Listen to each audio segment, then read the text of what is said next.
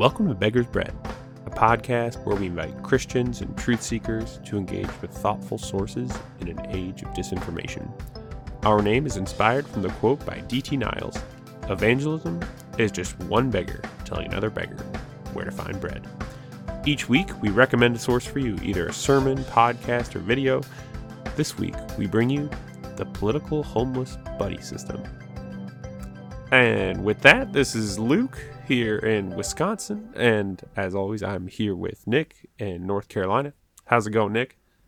Hey, it's going well. Probably on the way to a Thanksgiving lunch, early dinner, lunch and dinner, question mark? Yeah, because it's definitely Thanksgiving at the time of our recording. It's not. Yeah, we're recording it the same day, and we're releasing it the same day. This is verifiable fact. Verifiable not fact. That is an alternate fact, also known as a lie. It's a happy Thanksgiving. Yeah, what? I had a great segue. I was about to lead with it. Yeah. So speaking of Thanksgiving. Well, now I forgot. No, go for it. I know what it is. If you want me to, no, you go. Yeah, speaking of like information and truth seeking, we have a resource. Yeah, and not only that, it's on Thanksgiving and it's talking about politics. It's perfect for everyone's Thanksgiving. So if you Nothing accidentally screams dinner conversation like politics. Yeah, the one thing that you're required to talk about, that and religion. Yeah. On Thanksgiving. If you're not doing that, you're not doing it right. At least not in the South. Yeah, and then someone's got to get up from the table and be like, "Well, I'm going to go outside for a moment," or something like that. You know, is that part of the South too? It's part of the Midwest. It's a respectful way of saying, "I can't handle it. Y'all too much." I think there's a lot of like awkward pauses and silence. Oh yeah. Like for the people that aren't necessarily like engaged in it. So it's usually like, I feel like this might just be from my own experience. So there's always like a couple parties involved, like only like a couple individuals. And then what you have around the table is awkwardness. Yeah, because it's like, okay, do I want to engage? Do I want to take sides? Do I want to be a part of this? How do I navigate this? And actually, that was a rule growing up, was like, we would not engage in any sort of like, air quote, controversial conversation. And it was always Thanksgiving specifically. Yeah, so I distinctly remember that growing up. Yeah, because we have relatives that at the time viewed things very differently from how I was grown up, right? And so it's pretty normal. There was most families. Yeah. So I guess there had been enough past experiences in which you were like, you know what, let's just not. Right. But that's what this episode's for. So now you can just blast this at the table and get everybody mad. Because I think that's our goal. Yeah, because as you know, we're kind of like woke, I think, is what I've heard. Oh, boy. Yeah, we are. As we recommend the conservative resource. Yeah. Well, hey, if you want to survive Thanksgiving, here's what you say. "Hey, good to see you," insert cousin or uncle or aunt or grandmother or grandfather's name. I missed you a lot, which should be heartfelt because, well, I don't know. I'm not shitting on you. I'm sorry. You could be like, "Hey, how's your job going?" And then when they're like, "I'm required to be vaccinated," and you're like, do I engage or not? Because maybe you're like, "I think everyone should be required," or maybe you're like, "I don't think anyone should be required." And then Nick's rule is you can't talk about politics. So then you're stuck. You've gotten into a stalemate. So then what do you say? You're like, "Oh yeah, lots of new things going on. Look at that. How about that for a neutral answer?" That is a reframing. You like that? Wow, there sure is a lot of stuff happening in your life right now. A lot of stuff happening. And it sounds like you're very conflicted about what you're going through. Well, anyway. So, talking about politics, because, we're going to talk about politics. Because, we did that. We planned it for Thanksgiving. We're recommending a podcast called Advisory Opinions. It's hosted by David French and Sarah Isgur. And this is a podcast from The Dispatch. And if you're like, what is The Dispatch? It is a media outlet that has a conservative perspective. And it is, I can't remember exactly what their catchphrase is, but it's like basically fact-based reporting with a conservative perspective, or out, what do you call it? I mean, essentially not populist. Yeah, so we're recommending episode 160, Defamation Law 101. This came out on August 12th, so, and, you know, this episode of ours is coming out on November, and we're recording this before October. I'll just say that. It's almost October. No, the man behind the curtain is revealed. Yeah, it's not Thanksgiving morning, everyone. So that'd be cute. It's almost like the gift that keeps on giving. You're just like, present you this Thanksgiving gift early. Yeah, it was like a live podcast. Like as you're driving to your relatives or driving away, be like, I want to talk about politics and not how my job is going. Although, hey, my job's going well. Thanks for asking, everybody. And I feel like I never had the opportunity to ask you. Oh yeah, well. There you go. Now you know the Well, we answer. always talk about it before. That's the thing. Like, we discuss stuff before the show. And then you ask me on the air how I'm doing. And then I'm like, oh, I'm good. I don't know what I said earlier, like 15 minutes ago, but I'm pretty sure I was good then, too. Yeah. I don't know. Do you want me to say something more? How's work? It's going well. Yeah. Today I put in a patio. I work for a company that does some landscaping, and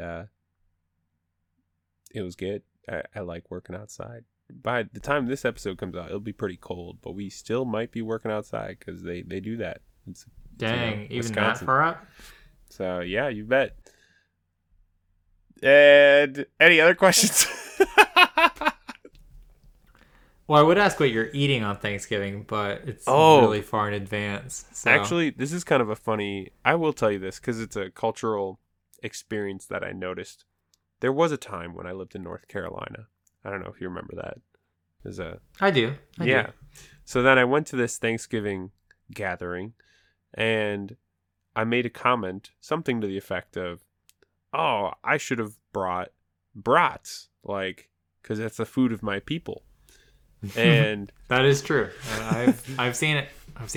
And then at the time I was dating someone, and they were like, well, that's not really a Thanksgiving food. That's not really like a holiday food. And I thought, maybe she's right. Yeah, maybe I was just kind of like thinking the practical food of the time. Anyway, so then fast forward to Christmas, like a month later, and I'm in Wisconsin, and my uncle and aunt were like, yeah, we decided to have brats and burgers for everybody. It wasn't on Christmas Day, but it was like the Christmas, extended family gathering. And then I was like, this is legit. This is part of my people. We do this. This is a legitimate dish to bequeath to others when they come to your abode to eat. You've been validated. Yeah, I felt like, hey, this is a legitimate cultural difference. And I love brats. So anyway... so I wasn't really eating anything at the moment, but on Thanksgiving I'll probably be eating like turkey. So, but I can expect that brats will be involved in some way, shape, or form at this social gathering known as Thanksgiving. Probably not on Thanksgiving, but maybe I don't know. Definitely other times. So. No giveaways to our listeners for brats, unfortunately. They don't travel well. If you want to get a brat and you're like, I really want a brat, you can go to the Timber Rattler Stadium, which is like a minor league baseball team that is near where I live. Now I've already told you too much. All right. So talking about advisory opinions, I absolutely love the Dispatch, and it's the only news outlet I've ever actually subscribed to, which is because there's so much news you can consume without paying money. I was like, I don't want to do that. And I was actually hesitant to do that with the Dispatch until I read a bunch of David French Sunday essays he's got that are free to everyone. And then I was like, wow, this is really great content. I'm going to subscribe and go ahead and read their other stuff. So I really like David French's stuff. Jonah Goldberg also has some fantastic stuff.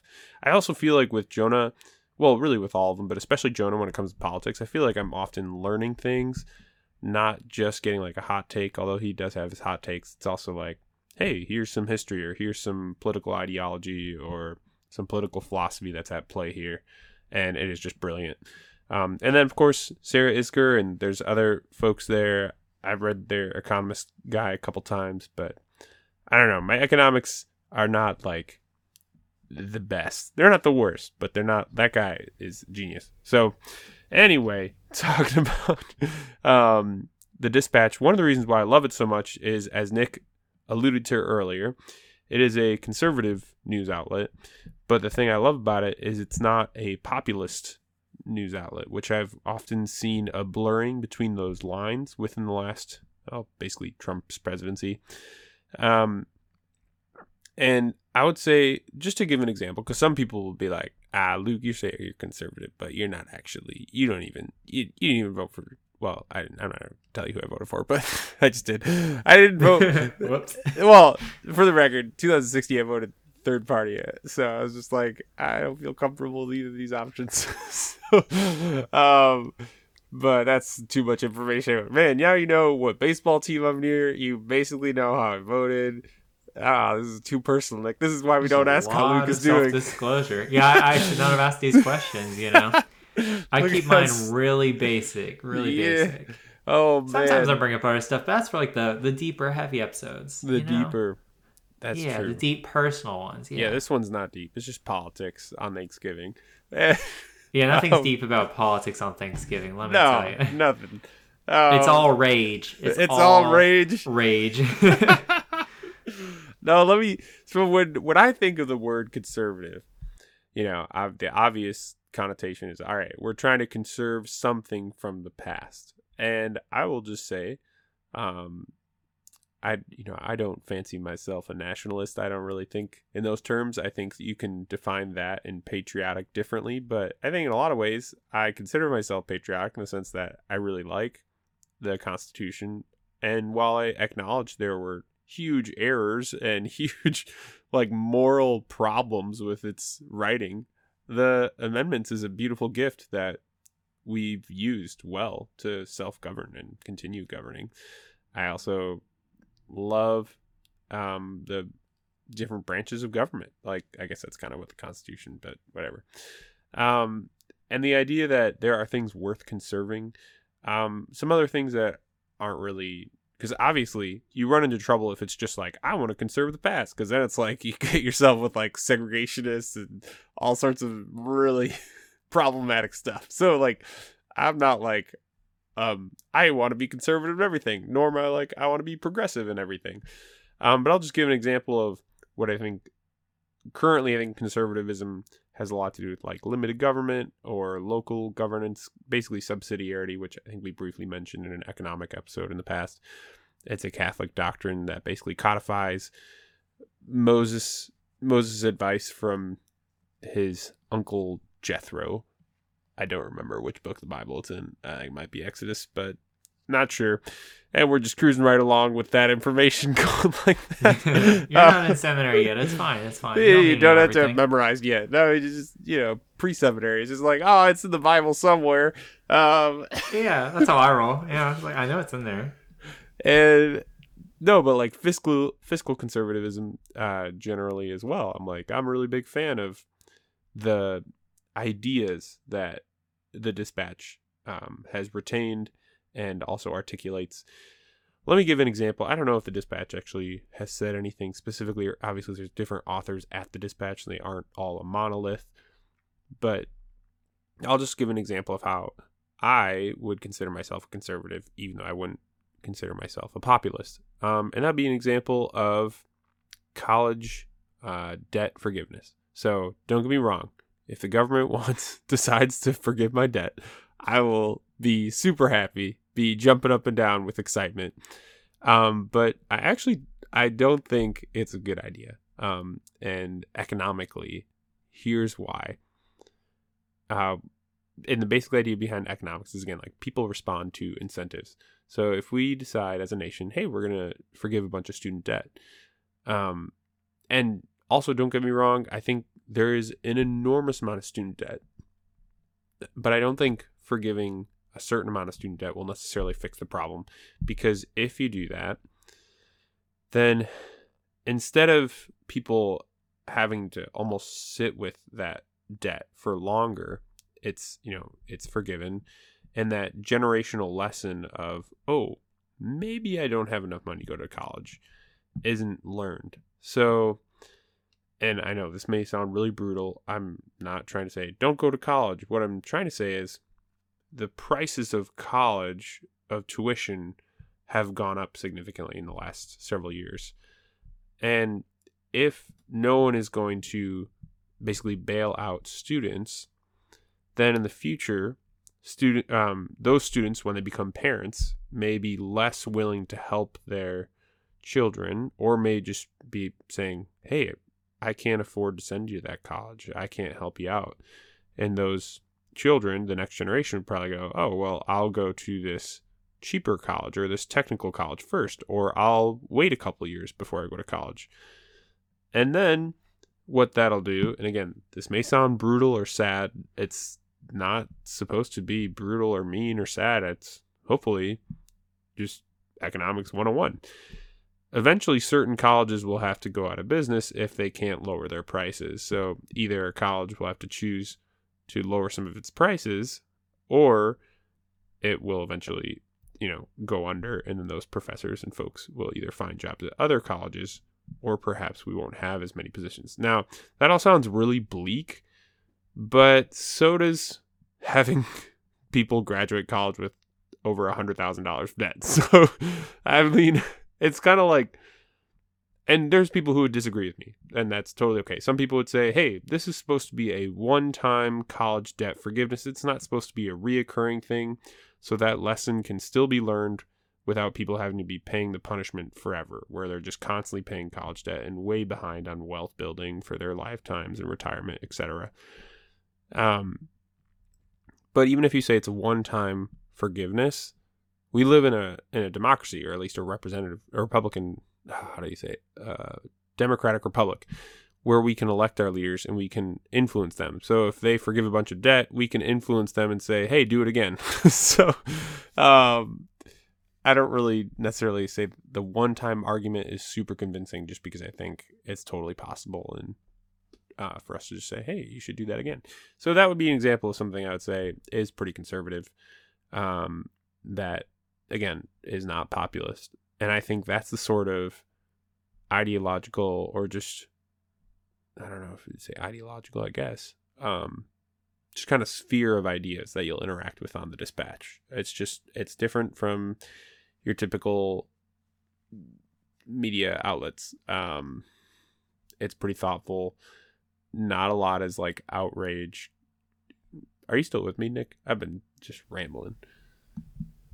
Oh yeah, no, I didn't fall asleep or anything. No, it's fine. This will be like the other time I talked about economics, and people will be like, right, I didn't get it. It was boring.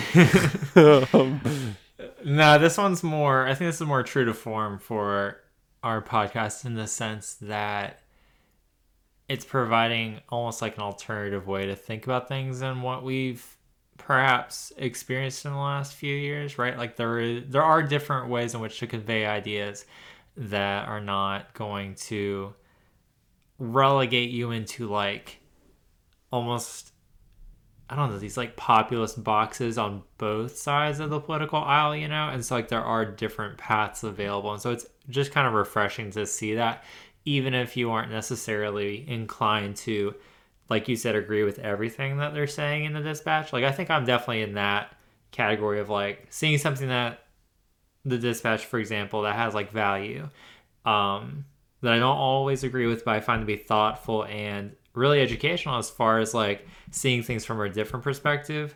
Because I definitely would find myself more on the left side, just based on my education and how I've viewed policies and practices concerning, poverty, substance use disorder, stuff like that. And so I think it definitely provides like a breath of fresh air that I think is needed in our time, especially now, and looking forward to political season of Thanksgiving. Yeah. Well, and it's interesting too, where you're talking about how that's the whole rub with the title of this podcast episode is the political homeless buddy system. I feel like this is almost a place where I feel at home, listening to these people talk and discuss ideas, and yet I don't think their way of viewing the world is very popular with most Republicans, or definitely not Democrats. So, but I think you're exactly right. We're trying to basically say, hey, here's a resource. And I'm glad, because I think you and I would probably fall in a different spot in a lot of policies, and like, dang, we've been recording a podcast for 5 seasons. So, been a while. That's pretty awesome. And I think that hopefully the content that we've shared thus far has been like, reflective of that, of seeing things in 2 different ways they're not necessarily extremes, but they're definitely just ways of thinking and addressing issues differently, that can be respected and can be explored in a way that's non-hostile, that's not what we've termed like reflexively oppositional, to everything. And so like, if there are actually ideas and plans and interventions stemming from another side that are realistic, there's things that we can observe and can like say, hey, that is something that I would like to consider, even if it falls on a different ideological spectrum. It's just worth pursuing because it's just realistic. Yeah. Well, and I think it's interesting too when you said reflexively oppositional. The thing about advisory opinions, so especially, well, really any of their episodes, but this one not being an exception, is it's kind of complicated and difficult to listen to. Like, oh yeah, it would be odd to even be reflexively oppositional to advisory opinions, just because they're so nuanced and in depth. It's like like in one sense, it's like they're literally talking about how some of the laws that were passed, for example, in Florida by a Republican governor, are just, I think she used the word stupid. And typically I'm not trying to be demeaning on this podcast, but yeah, she was just like, this is a stupid law. And yet she's also like, my husband represents Fox News. I'm like, this is so weird. It's almost hard to kind of reconcile the two. Yeah, in some ways it totally is. It doesn't fit within your bubble of like Republican, Fox News, conservative, all the same, Trump supporter. Like, it doesn't. And I will say too, for some of the advisory opinions, it's very complicated. Not because they're trying to be complicated. I think they're actually very accessible, which I'm really grateful for. I've listened to this podcast episode about 4 times. I think it was like 4.5 or something. When I was driving somewhere, I listened to like half a time, if that counts. And I've really, every time it's like I've kind of learned something new, just because they go pretty quick from issue to issue. And it's easier for me as I've listened to this episode to pick up on those distinctions between the different cases and who they're even talking about, because there's a lot of lingo. And I will also say, as I've started to listen to advisory opinions a little bit more, and I've picked up sometimes between different episodes, they'll reference other lawsuits from other episodes, and it's helpful if you listen to it as a longtime listener. And I'm not a longtime listener, but I'm starting to listen more regularly. Just have that consistency going, oh, okay, I know what they're talking about. I don't know if I'd be able to explain it to somebody, but I feel comfortable going, I'm tracking with them for now. So anyway, that's just a word of encouragement if you're like, this is intimidating. And I actually really, really appreciate our co-listener this week. This is Katie in Minnesota, and she talks a lot about what I just mentioned. So she said, this was my first listen to advisory opinions, and as someone who is no law nerd, I felt like I had shown up to class without having done the reading assignment. They discussed both sides of about 5 lawsuits in 45 minutes and reference information you should already know. Cue the pause button. That being said, one can appreciate that they did not shy away from explaining heavy content, nor do they lean in favor of the expected conservative opinion. Here are a couple of examples. One, their discussion of the preliminary injunction on the vaccine passport ban in Florida, and their explanation of why it has been seen as political posturing, and not actually out of concern for public health or privacy. And two, their humor regarding the Third Amendment amicus brief on the eviction moratorium, and how they challenge the definition of quartering. All in all, you may just feel a little smarter after listening. Thank you for that, Katie. And yeah, I appreciate it too, because I know you guys can't. I don't know if I'm doing very well on emphasizing her italics, but she italicized some of the definition, like the words that they use. So, like the preliminary injunction on the vaccine passport ban in Florida, and the Third Amendment amicus brief on the eviction moratorium. And I felt that the italics. I'm like, yep, I feel that when they're saying those words. I'm like, okay, what are you talking about? So, and it's hard. Yeah, it's hard when you're not familiar, but it also, again, reminds you of like what you don't know. And that kind of ties back into like what we were talking about before with like being reflexively oppositional. Like you can't really be it if you're looking at things critically.